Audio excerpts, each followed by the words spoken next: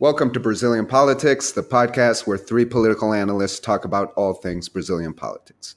This week, we will break down some of the turbulence from last week and reflect on the possible repercussions for this administration and for pension reform.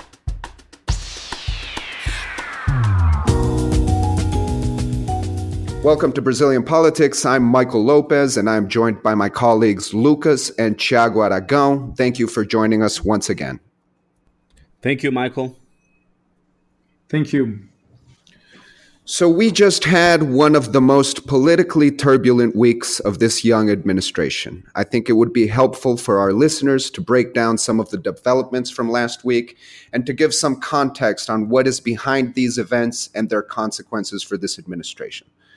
So first of all, let's start with former President Michel Temer. Former President Temer was arrested, and now, just moments ago, this Monday afternoon, we have the information that the rapporteur of the case in the federal court for the second region has determined that Michel Temer will be released.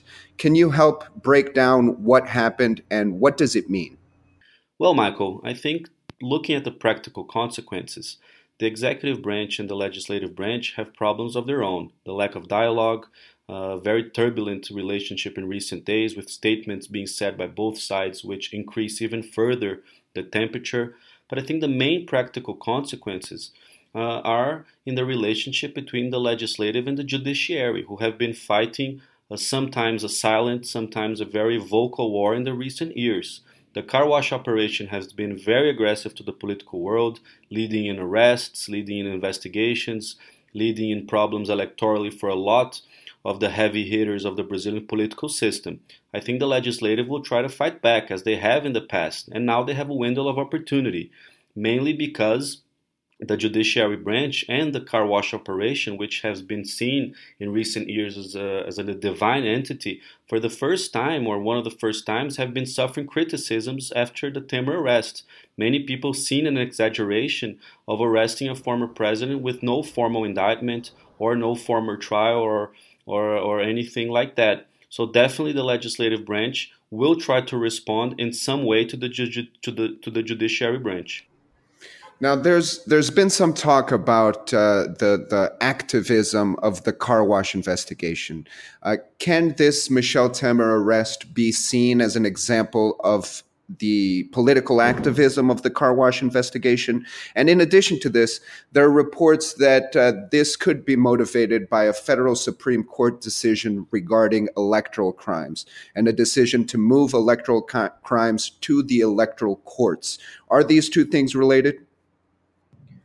Michael, it is very hard to directly accuse that this is some sort of activism from the judicial branch towards the politicians in the country. However, the way that this decision was made, the way that this decision advanced, and according to some legal experts, it opens a window of interpretation that, given all the political factors that we have seen in Brazil over the previous years, in this clash between the judicial branch and politicians, one can make a case to accuse the judicial branch of activism in this particular issue.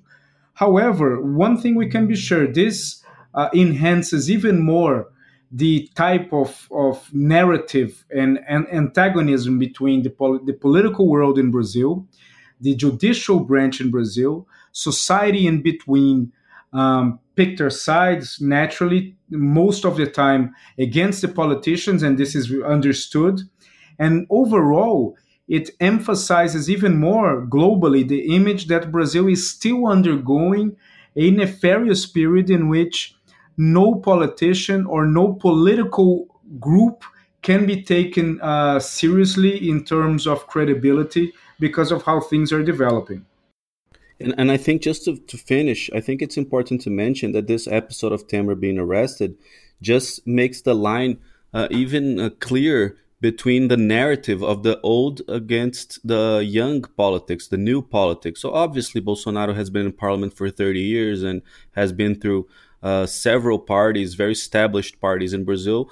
But the narrative is that he is from the new politics, at least the narrative that he's trying to impose in his presidency. Thank you for that, Lucas. And I thank you for mentioning the old politics versus new politics. That's something I'd like to come back to in just a second. But to wrap up this first segment about Michel Temer's arrest, I'd like to hear a little about how this episode affects the plans in the Senate to establish an investigative parliamentary inquiry committee into the judiciary, the CPI known as Lava Toga. Is it more likely to get off the ground? What's the situation for this investigation committee in the Senate? Michael, I think that yes, it affects even more. It strengthens the internal narrative inside the Congress of putting this parliamentary investigative committee forward. As we have seen during the week, we've seen people from congressmen from all different parties, including the Workers' Party, criticizing the prison of former President Temer. And why they're doing that? They're doing that first to strengthen their own narrative in relation to what they think it was an injustice in relation to Lula, but also to try to pinpoint that there is a directed target from the judicial branch against politicians, and then politicians as a whole should react as they see this as biased behaviors. So yes, it strengthens a lot this point, and I believe that this is a story that will last still a long time, and it's not going to be now. We're still going to be see reactions from both sides.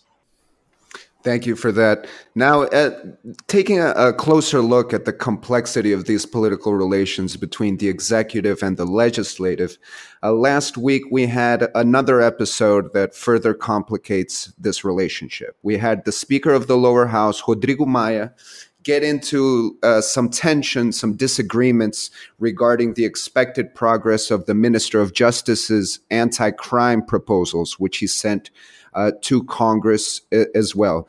The situation was then exacerbated after the son of the president, Carlos Bolsonaro, chimed in on social media. Could you help break down this scenario and this situation for our listeners? Yes, Michael, it's a relationship that has growing in tension and turbulence in the last couple of weeks and reached quite a strong episode last week because first of the arrest of Moreira Franco, former Minister Moreira Franco, who has family ties with the President of the House, Rodrigo Maia, and also with Rodrigo Maia not, in the opinion of the government, giving the deserved priority to the anti-crime package of Justice Minister Sérgio Moro. This has created several statements in the press by Bolsonaro and his sons against of what they call the old politics, the Congress, the legislative branch, insinuating, sometimes even very explicitly saying in all the words, that the political world is trying to reach agreements which they will not accept. President Bolsonaro even mentioned that he will not go down the same road as President Lula and President Temer in the agreements. It's important to mention that neither Lula nor Temer are arrested because of agreements made with the Congress. Even though Lula was thoroughly investigated in the Mensalão scandal, obviously there was wrongdoing in the horse trading and the pork barreling at that time. It is possible to negotiate with Congress without getting into wrongdoing and illegality. So the main picture here is, will the government negotiate with Congress, or will they use their narrative that the population alone and the popularity and this new mindset of the Brazilian population will push pension reform to its completion? It's quite a long run from the president to think that not negotiating with Congress will mean some success to the pension reform. I think at the end of the day, President Bolsonaro will have to sit down with Maia and the party leaders and start listening to their demands and finding a way to negotiate. Yes, and to complement, I think when we add this new dimension of messages being sent from one side to the other through social media, it involves actors as part of society as a major part that take side a priori without basically evaluating the entire component of each side. So when the president says that there is nothing for him to articulate or to negotiate with the Congress because he already sent a proposal there, and the legislative branch has just to decide and to vote, it gives the impression to part of the society that negotiation is bad and that negotiation is only possible through wrongdoings. Um, the problem is, without negotiation, you have only three options: either you give up, or you impose, or you do wrongdoings.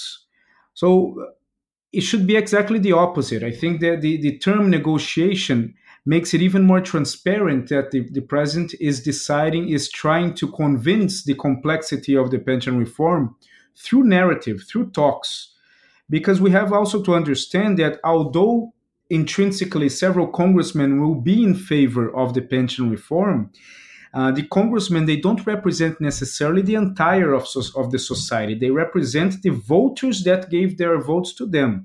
So you find some congressmen within the presidential party that who was elected primarily by the votes of civil servants who are opposed to aspects of the reform, or to retired individuals who are also against specific aspects of the reform. So all of this, in order to advance, has to be negotiated, because there are several points within the reform that will not necessarily be perceived as positive by every member of the allied base.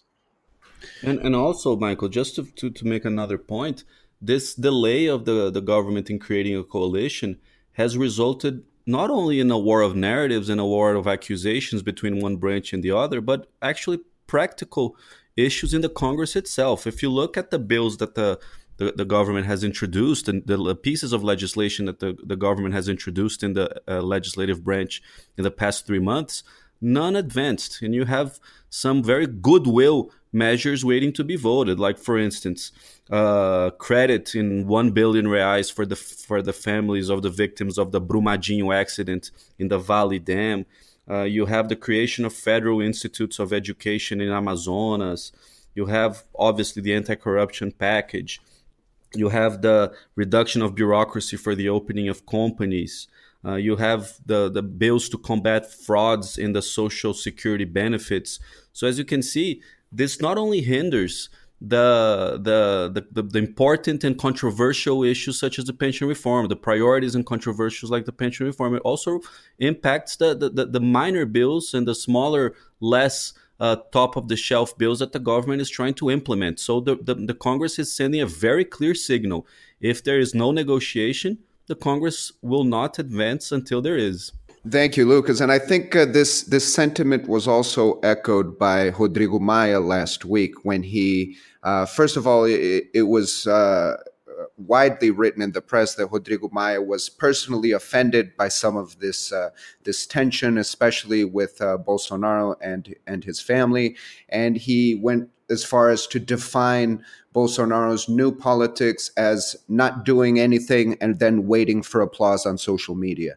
And in the wake of these statements and in the wake of these press stories, there was talk of Maia temporarily abandoning efforts on behalf of pension reform, an idea that made the market very nervous.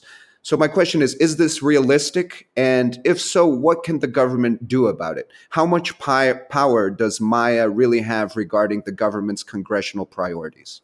Michael, Maia has some power in terms of, first, controlling and defining the agenda, but also he has more experience in articulating than the majority of the congressmen from the allied base of the president.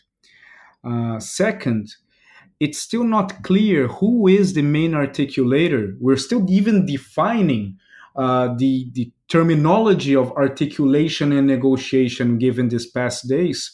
So, given the fact that there is no clear articulator or negotiator in the government side, Maya has to play this role until the executive plays a more prominent role in articulation and adjusting these different perceptions of the same reform. This is his importance right now. Thank you, Thiago. And looking back at last week and the turbulence that was created, I think there was another factor, which was the proposal for military retirement, which arrived in Congress and had a less than stellar reception let's say. How does this military retirement proposal affect the progress of the pension reform proposal for civilians? Michael, the pension reform for the military has a cleaner, so to say, path than the big pension reform for the other sectors of of society. It's not a constitutional amendment; it's a regular bill of law. That said, it requires a simple majority in Congress, half plus one. It does not require a constitutional majority, which is three-fifths. But obviously, the Congress did not like the proposal sent because they felt that it protected a lot the the militaries in the country. I think that the practical result of this will be either two. Either the government will up its game in the military reform, proposing a tougher set of measures, which I think at this point is being debated, or the Congress will use the military the argument that the military reform is not as bold as it should and try to water down the pension reform. It will be used as an argument to water down and to give other sectors of society, other corporate parts of society like civil servants, the same kind of treatment that the military are receiving. Just to comment on this point that Lucas made, this is a clear indication of lack of dialogue, of lack of negotiation and articulation, because if the executive had called the leaders of the main allied parties and before the pension proposal for the military had been presented in the Congress, perhaps there would have been a conversation about that, of holding a little bit more, of trying to change the narrative around it, because it sets the bar. And naturally, Brazil is a country that is divided within groups of privileges and groups that fight for their privileges, which were historical rights, but sometimes it doesn't match the current reality anymore. So when we set the bar in a way that it's not perceived as ideal between the individuals who must vote the decisions, we can create a domino effect that at the end of the day can affect the rest of the reform. And in the context of these complex political negotiations between the executive and the legislative around pension reform, but also around other bills of law, we have a further complicating factor. We had two polls released last week, one by XP IPESP and one by Ibope, and they both show the same trend. They show that Bolsonaro's approval rating is declining. How does this affect negotiations around pension reform? How does it affect the relationship between the legislative and the executive? Michael, it's obvious that a good popularity is always upper hand in a negotiation with Congress, but it's not everything. We can just remember Michel Temer, who had 6% approval, and he was able to approve labor reform. He was able to approve other pieces of legislation, almost approved the pension reform, which didn't go through because of the JBS scandal. But I do think that the government should rethink its way of communicating and negotiating with sectors of society at this point because of the results of the popularity poll. I do not think that it's something that is such a huge issue at this point, especially because those that thought that he was doing a good job, the 15% that he lost in the great evaluation of the government did not migrate to the ones that think that he's doing a poor job. It went to the middle tier and regular. But today, 2/3 of the population either think that he's doing a good job or a regular job. So it's still a comfortable situation, but it does pose a threat in the future. The government is in a situation where most controversies and most problems that this government has gone through in the beginning of its administration are created by themselves. It's not created by the opposition or created by external factors. They're throwing the banana peel ahead for themselves to slip on them and fall. It's something that they have to rethink their narrative. I think there is still time to keep the popularity somewhat intact, and there's still time to approve a pension reform. This is something for October to be approved, but the government has to immediately stop creating problems for itself. It has to become much more rational. It has to treat Congress as the way that it is, not the way that it should be. Yes, the popularity is an indicator. Of course, the president should not um, give up his convictions and some of his views because popularity is low, just like he should not get too overexcited and act beyond his powers when popularity is high. But what we also have to take in consideration is that the speed in which information is delivered by the government to society, particularly through social medias, also increases the speed of reevaluation of what people like and dislike. So it is possible for a tweet in the morning have a positive impact, and in that particular moment, the popularity could rise a little bit, and later in the afternoon, something a negative one puts everything down. So this speed in which popularity is perceived by society can be a trap in evaluating whether the president is doing something good or something bad. Now, the problem also is that um, the excessive informality of communication gives some lack of direction for many of the individuals that voted for this administration, not because they were necessarily in love with President Bolsonaro, but because they were against the Workers' Party during the campaign, and they tend to look at the administration now with a more critical look. And this more critical look tends to always range between neutrality and a neutral negative, unless the government actually is able to advance in the agendas that are perceived as more urgent. Thank you, Thiago, and thank you, Lucas, for your analysis. We have a bit of a piece of good news. This Monday morning, we have reports that in a meeting with his inner circle, President Bolsonaro asked for efforts along two main lines of action, and I think we've talked about these in detail. The first is a focus on pension reform and the pension reform proposal and its progress in the lower house, and the second is just a general peace-building effort with the lower house. We will be back next week to discuss the consequences of these efforts. I want to thank Lucas and Thiago for taking part in this podcast, and I especially want to thank our listeners. We will be back next week with a little more on Brazilian politics. Thank you.